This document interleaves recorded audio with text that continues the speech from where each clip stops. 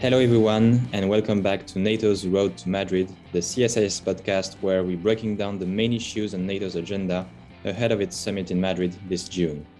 I'm Pierre Marcos, and I'm a visiting fellow with the Europe, Russia, and Eurasia program at CSIS. Hello, and I'm Luis Simon. I'm the Argaris Family Foundation Fellow with the Europe, Russia, and Eurasia program. So this Monday, Pierre and I sat down with Professor Michito Tsuruoka of Keio University in Tokyo, Japan. Michito is one of the foremost experts on NATO in Asia, and we got to talk to him about everything from Japan's critical role in the international response to Russia's illegal invasion of Ukraine to the viability of a nation, NATO. Along the way, we also discussed how China views the conflict in Ukraine, how NATO's Indo-Pacific partners view the potential role of the alliance in their region, and also the importance of the European engagement in the Indo-Pacific more broadly. We hope you enjoy the discussion.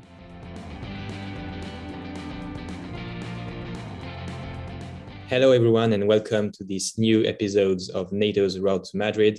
Luis and I have the pleasure to host today Professor Michito Tsuruoka from the Keio University in Japan, a well-known expert on European security and defense.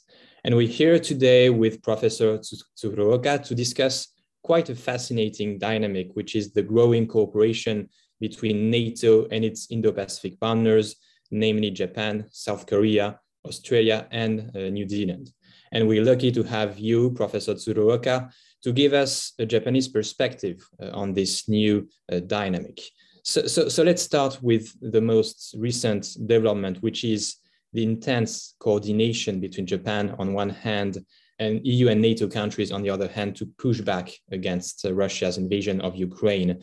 It has been quite remarkable to see that Tokyo has been fully aligned with its US and European partners on all fronts during that crisis. And we would be interested to better understand the rationale behind Japan's full engagement in this crisis. Okay, great. To be quite frank, the Tokyo's and Kishida government's response to the war in Ukraine has been quite surprising and surprisingly firm and surprisingly fully aligned with other G7 partners. So there are various reasons for that. And I think the most important reason behind that is the fact that the sheer scale of what Russia is doing in Ukraine is very much beyond our normal sort of a imagination, and that shocks many Japanese. So the Prime Minister Kishida has been saying that the Russia's action is now shaking the very foundation of the rules-based international order, and also the Prime Minister Kishida is emphasizing that we should not let this a bad precedent for the Asia-Pacific. So that if we allow this in the European theater, so this argument goes that this similar thing could happen in Asia-Pacific, which is something that Tokyo really wants to prevent. So that is, I think, a very important international context of this. But at the same time, the domestic and the story of this is also there, because there is a huge contrast between what Prime Minister Abe was trying to do vis-a-vis Russia and what now Prime Minister Kishida is trying to do. So in domestic political terms, this is sort of what Kishida is now doing is a sort of an antithesis of what the Abe was doing when he was in power. Thank you. Could you elaborate more on what Japan has done concretely to support Ukraine and to push back against Russia during that crisis? And first and foremost, the economic sanctions.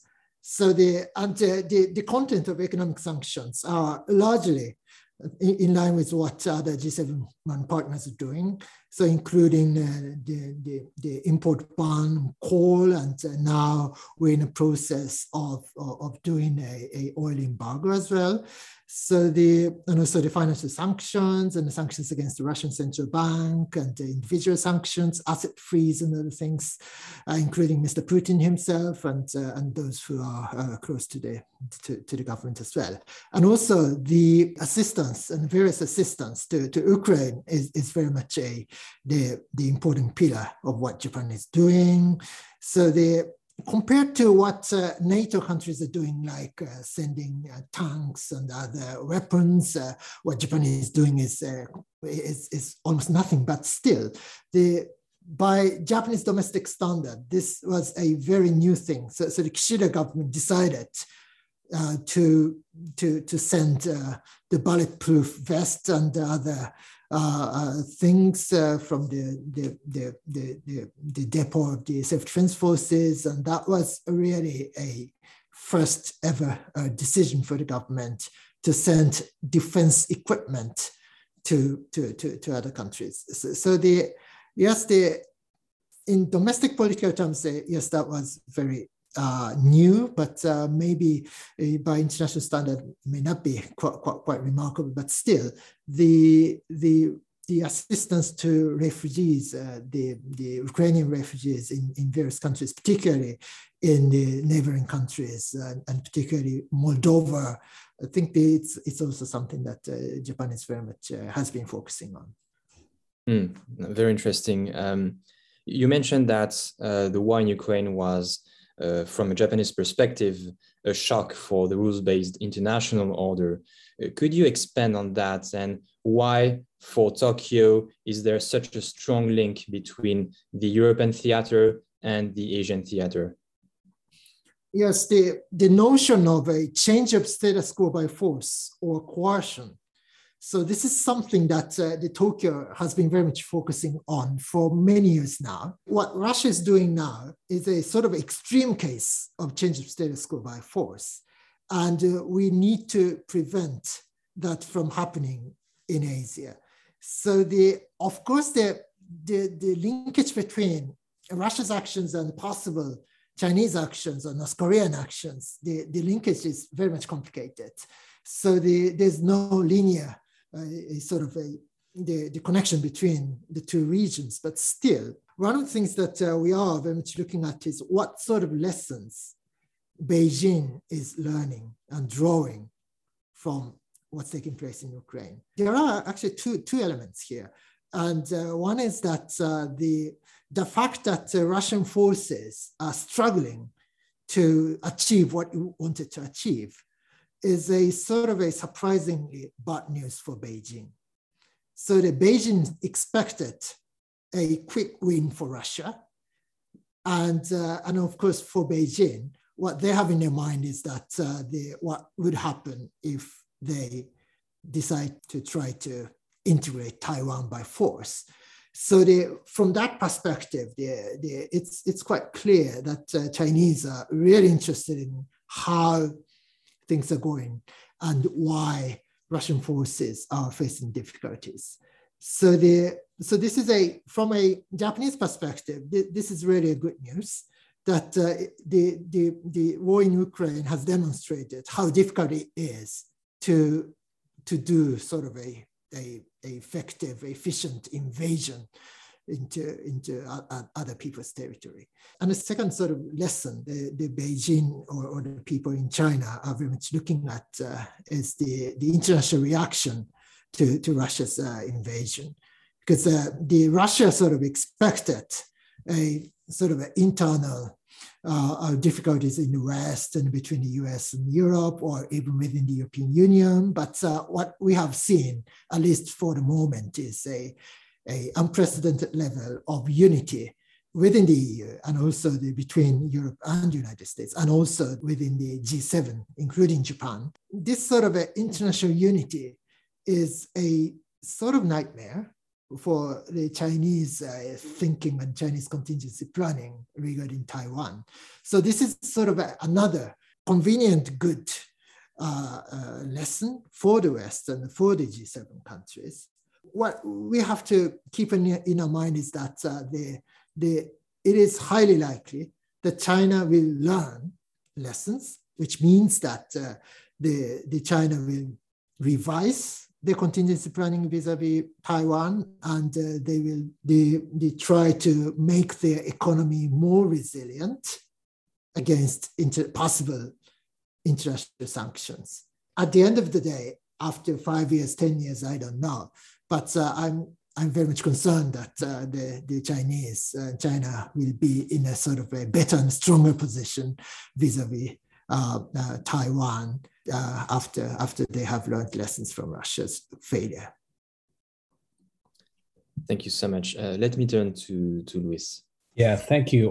Let me just follow up on Pierre's line of questioning, because one interesting development, and try to sort of broaden the subject a little bit, because one interesting development over the past few months has been actually Japan's increasing participation in NATO meetings, particularly following the invasion of Ukraine. Prime Minister Kishida is also expected to take part in NATO summit in Madrid next June. So as NATO sort of moves forward with its future strategic concept, there seems to be a clear desire to deepen its partnership with Japan, but also with other partners in the Asia-Pacific or Indo-Pacific, such as Australia, New Zealand, or the Republic of Korea. So how would you assess Japan's recent engagements with NATO? What have been the main areas of cooperation? But also, what are Tokyo's expectations vis-a-vis its partnership with NATO going forward? Yeah, great. In the first place, the fact that Foreign Minister Hayashi attended a foreign ministers meeting at NATO, and also the Prime Minister Kishida is believed to be attending a NATO summit in Madrid. That's a new development. Of course, when NATO was doing an ISAF operation in Afghanistan, Japan at that time was a regular sort of a guest for meetings on Afghanistan. So Japanese attending various NATO meetings may not be quite new, but this time the sort of intensity of dialogue and the interaction between NATO and Japan, I think, is unprecedented.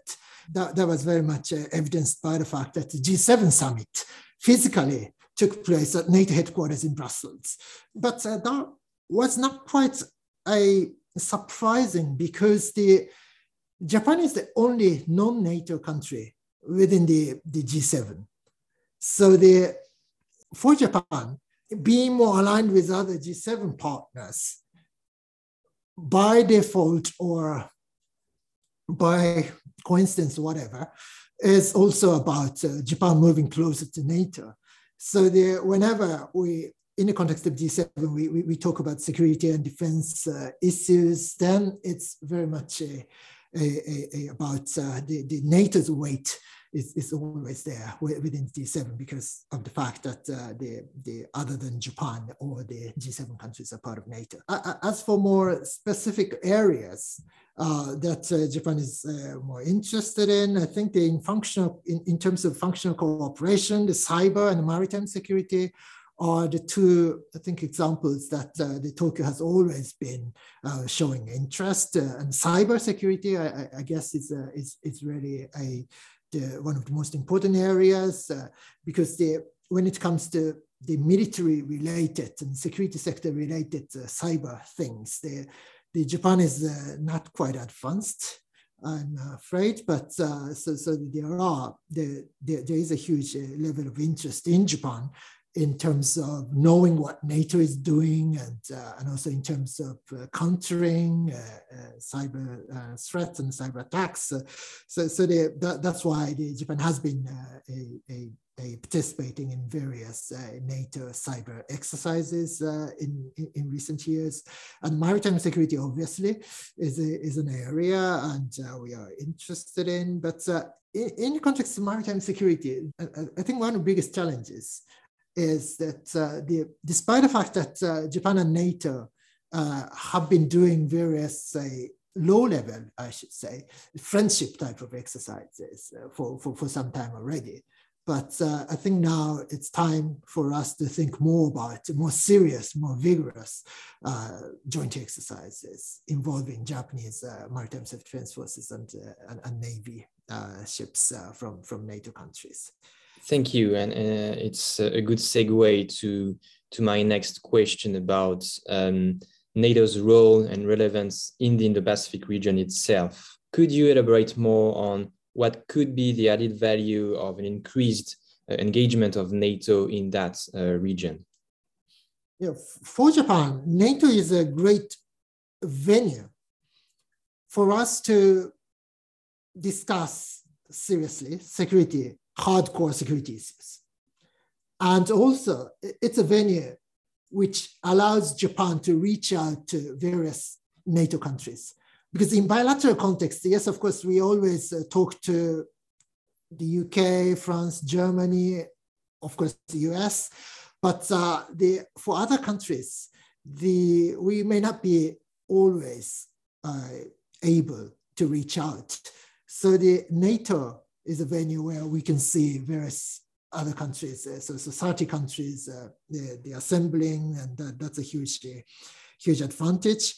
And also compared to the EU, for example, the NATO's advantage is the fact that stems from the fact that the NATO is a military alliance where countries discuss and act together, and that includes high-end military issues. Because we often talk about what we call new security challenges or the soft security challenges. But what the war in Ukraine has demonstrated is that we still very much face old type, hardcore security problems and security military problems, including very high-end challenges. For Japan, yes, of course, in bilateral terms as well, with the UK and France in Europe, we talk a lot about such high-end issues as well. But the NATO, I guess, I believe is a venue where we can have a serious discussion and substantive cooperation on high-end issues like how we could counter China's and Russia's A2AD and anti-access area denial capability, or how we could think of addressing cruise missile threat. Because in the context of missile defense, we have been very much focusing on ballistic missile defense. But now we know that the Russians and Chinese and some others maybe as well have a very advanced cruise missiles, and the addressing cruise missile threat is a sort of a new challenge for the whole missile defense business. So how we could make advance in those areas as well. So there are, and also the post-INF treaty challenges and what sort of a ground-based missiles we could think of, and how we could put those new missiles in the context of the deterrence and defense posture, and the appropriate mix in NATO's language, and how we could locate the new capabilities in the context of the appropriate mix of deterrence and defense. And so those issues are just an example of what Japan and NATO could discuss more. So the soft, easier on part of security issues, yes, that's okay. But I think NATO, I think is a place where we could talk more serious and high-end issues as well. Very, very interesting. There is also in the Indo-Pacific quite a rich web of bilateral, multilateral cooperations with the Quad, AUKUS, the engagement of the EU, France, the UK, as you mentioned. How do we make sure that there is no competition or conflicts between these different formats? What is your view on how to better ensure the cohesion of these different initiatives, including NATO's growing engagement in the region? Of course, in conceptual terms, yes, how we could ensure deconfliction between various frameworks, including NATO. Yes, that's a bit of a problem. But still, the reality is that it's still a sort of early phase for Europeans to do serious security engagement in the region, in the Indo-Pacific region. Now the situation is that there needs to be more European engagement. As long as that's the case, then the problem, the most pressing issue is not deconfliction, but how we could encourage more European engagement in the region. I think that is still the sort of a main challenge, and particularly, and this challenge is getting bigger because of the war in Ukraine. So the UK, France, and Germany, and the other countries, yes, they may be increasing defense budget, for example, as in the case of Germany, but they will have to focus in the coming at least months or perhaps years. They will have to pay more attention to intra-European things, particularly Ukraine and Russia. So the people in the Indo-Pacific region are wondering how sustainable European engagement in the Indo-Pacific region is or will be. Yeah, so in that context, yes, the deconfliction may be a problem, but what we need to focus now is how we could encourage the sort of a continuation of European engagement in the Indo-Pacific region. Thank you. I would have a last question before turning to Luis. We would also be interested in the potential differences between the Indo-Pacific nations themselves regarding NATO. As I mentioned, the formal partners currently are Japan, South Korea, Australia, New Zealand. Is there any daylight between these four countries regarding NATO's growing engagement with them? And there is a new player, which is India, and Secretary General Stoltenberg mentioned a few months ago that India might be eventually a partner, formal partner to NATO. What is your view also on that prospect? Yeah, you're quite right that there are various differences between four countries, Japan, Australia, New Zealand, Korea, when it comes to their respective relations with NATO. And my impression, my understanding is that, yes, Japan is very much focusing on sort of a institutional sort of relations with NATO. So the political dialogue included, and that's what Japan has been very much doing. And whereas Australia, for example, they seem to be more focusing on now AUKUS, so the framework with the US and the UK. And it's quite understandable that now their priority is very much about making an advance in the context of AUKUS, because it's very much in their own national interest. So rather than thinking about engaging NATO as a whole, it makes more sense for Australians to at least for the moment to focus on AUKUS. At least they need to at least get this started. It's very important for them now.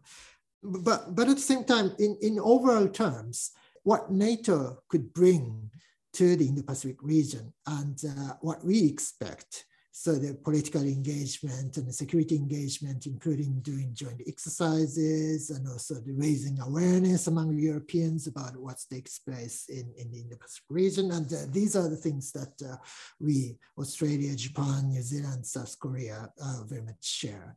And as for India, yeah, and then particularly in the context of the war in Ukraine, the India's position is very tricky, and particularly for the US and Europe, India's sort of a neutral position vis-a-vis Russia is a source of frustration. I very much share that. But seeing from India, they believe that it's in India's own national interest not to alienate Russia too much, because the nightmare for India is the Russians and Chinese ganging up against India. So they need to prevent that from taking place. So we sort of understand India's difficulties, but at the same time, still, it's very important for Japan and the other like-minded countries to try to get India on board. May not be possible for Indians to impose severe sanctions against Russia, but still, we need to be able to show that India is a like-minded country, because one of the biggest sort of strategic and political rationale behind the Quad is that those four countries, the US, Australia, Japan, and India, are like-minded countries sharing values, and we have been emphasizing that for many years. So we don't want to give up that. Excellent. Great. So let's now sort of flip the conversation, because NATO is also increasingly concerned by China's rising influence in and around the Euro-Atlantic region. And this can be witnessed with China's investments in critical infrastructure, but also technologies, as well as its growing defense ties with Russia. So what would be Japan's advice to NATO as the alliance continues to think about how to cope with the China challenge? And also more specifically, what kind of cooperation do you envisage between NATO and Japan in relation to China, if any? Yeah, the first sort of a broad advice is that the China is China. Particularly Central and Eastern Europeans and have been saying that Russia is Russia. So there should be no illusion about Russia. So Russia cannot change, and that's what the Polish and others have been saying. From a Japanese perspective, yes, we have been living just next to China for many, many, many years. So more than 2,000 years, actually. So we say that China is China. So that means that of course, we cooperate with China where possible. So including various economic relations, that's still very much important for Japan. But at the same time, we should not have any illusion about China. So the nature of the country and the political regime, and so there should be no illusion. That's a sort of a broad message, and I wouldn't say advice, but it's just what Japanese believe. As for more concrete cooperation, so the one of the things that we Japan and NATO have to talk more about is the nuclear forces, and also the ground-based the strike capabilities as well. Because the one sort of a inconvenient truth for Europe is that Europe is closer to China's ICBM, intercontinental ballistic missile sites, than Washington, D.C. is, or many large part of the US. So the Europe is much closer. And so which means that I'm not saying that China intends to attack Europe by nuclear weapons. I'm not saying, I'm not alarmist, but the objective reality is that the Europe, the whole part of Europe is well within the range of China's ICBMs. So this is just a reality. And the another reality is that China has been increasing the number of ICBMs, or at least what we know is that the China is now trying to build more ICBM silos in various parts of China. So in NATO context, whenever NATO discusses nuclear deterrence, I fully understand why NATO is very much focused on Russia. Yes, of course, in geographical terms and in terms of the number of weapons, the size of the nuclear arsenal. Yes, Russia is a bigger threat for Europe, but the China is increasing nuclear arsenal, and among the five the NPT recognized nuclear weapon states, China is the only country which is actually increasing the number of nuclear weapons. I believe that NATO will have to think more about deterring China. So not just Russia, deterring China, I think is going to be a real challenge, real task for NATO. And also the strike gap is something that in the Western Pacific region, including Japan, we are more and more talking about. So this is, again, the post-INF treaty, a challenge. So the US has been trying to develop a post-INF treaty, ground-based intermediate range missiles, and where to put and in what context. And so it is before the Ukraine war, many people in Europe just assumed that post-INF treaty missile deployment is an issue for Asians, not for Europeans. But I don't know how this war in Ukraine is going to end, but possibly that in Europe as well, you might have to think about deploying ground-based intermediate range missiles. And in such a situation, then the the Japanese and the Europeans or the other US allies and partners in the Asia-Pacific region and NATO countries in Europe might end up facing similar set of challenges and similar set of agendas. Excellent. Let me perhaps follow up on this China-Russia dynamic. Ask one final question from my side before turning over back to Pierre. Because you've been talking about how China is looking at what Russia is doing in Ukraine and presumably learning some lessons. But in my view, one of the big stories here relates to China's tacit support of Russia and the possible costs that may have for China, not least considering how things seem to be evolving in Ukraine. So I guess the question would be, how do you think the war in Ukraine will impinge on the Sino-Russian relationship going forward? And how is this perceived from Japan? One of the changes we have already found in the Sino-Russian relations is that we already have seen a huge shift in balance of power between the two. Even before the war in Ukraine, it was quite clear that China was much bigger than Russia in various areas. But when it comes to military, Russia was still a sort of a big brother, and China was a sort of a junior partner. But now that perception is changing, and particularly seen from Beijing, Russian military's weakness and problems. That was shocking on the one hand, but it's a great news for Chinese, because now they can be quite confident that even in the field of military things, China is, or at least is now becoming, a big brother. Yes, so this change, objective change and also the perception change, both are really significant. But at the same time, China still needs Russia, because for China, the relationship relationship with the US is the most important thing. So in order to do competition, continue strategic competition with the United States, China needs Russia.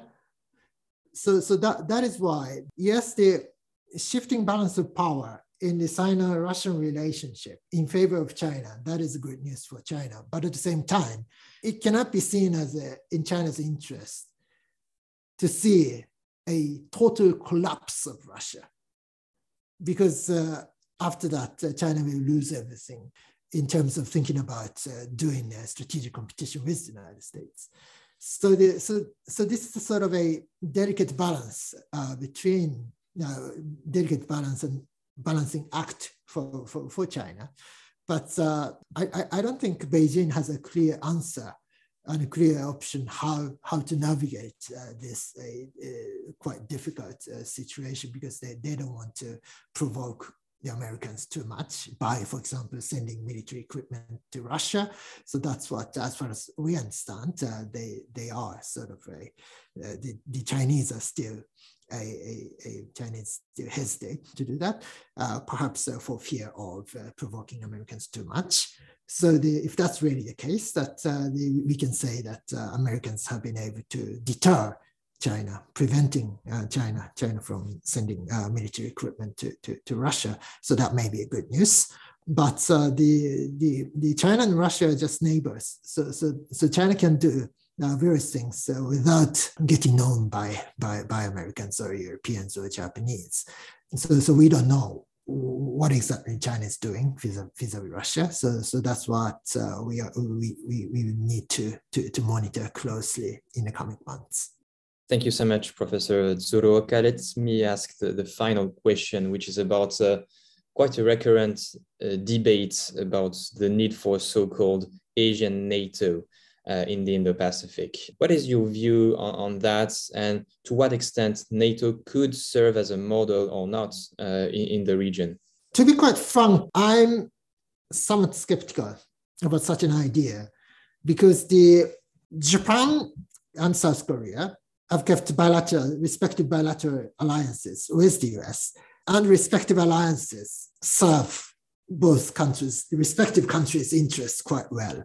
For Australia as well, they have a great alliance with the United States. And somehow those countries, those US allies in Asia and in the Indo-Pacific region are satisfied sort of with the current status and current state of the alliances.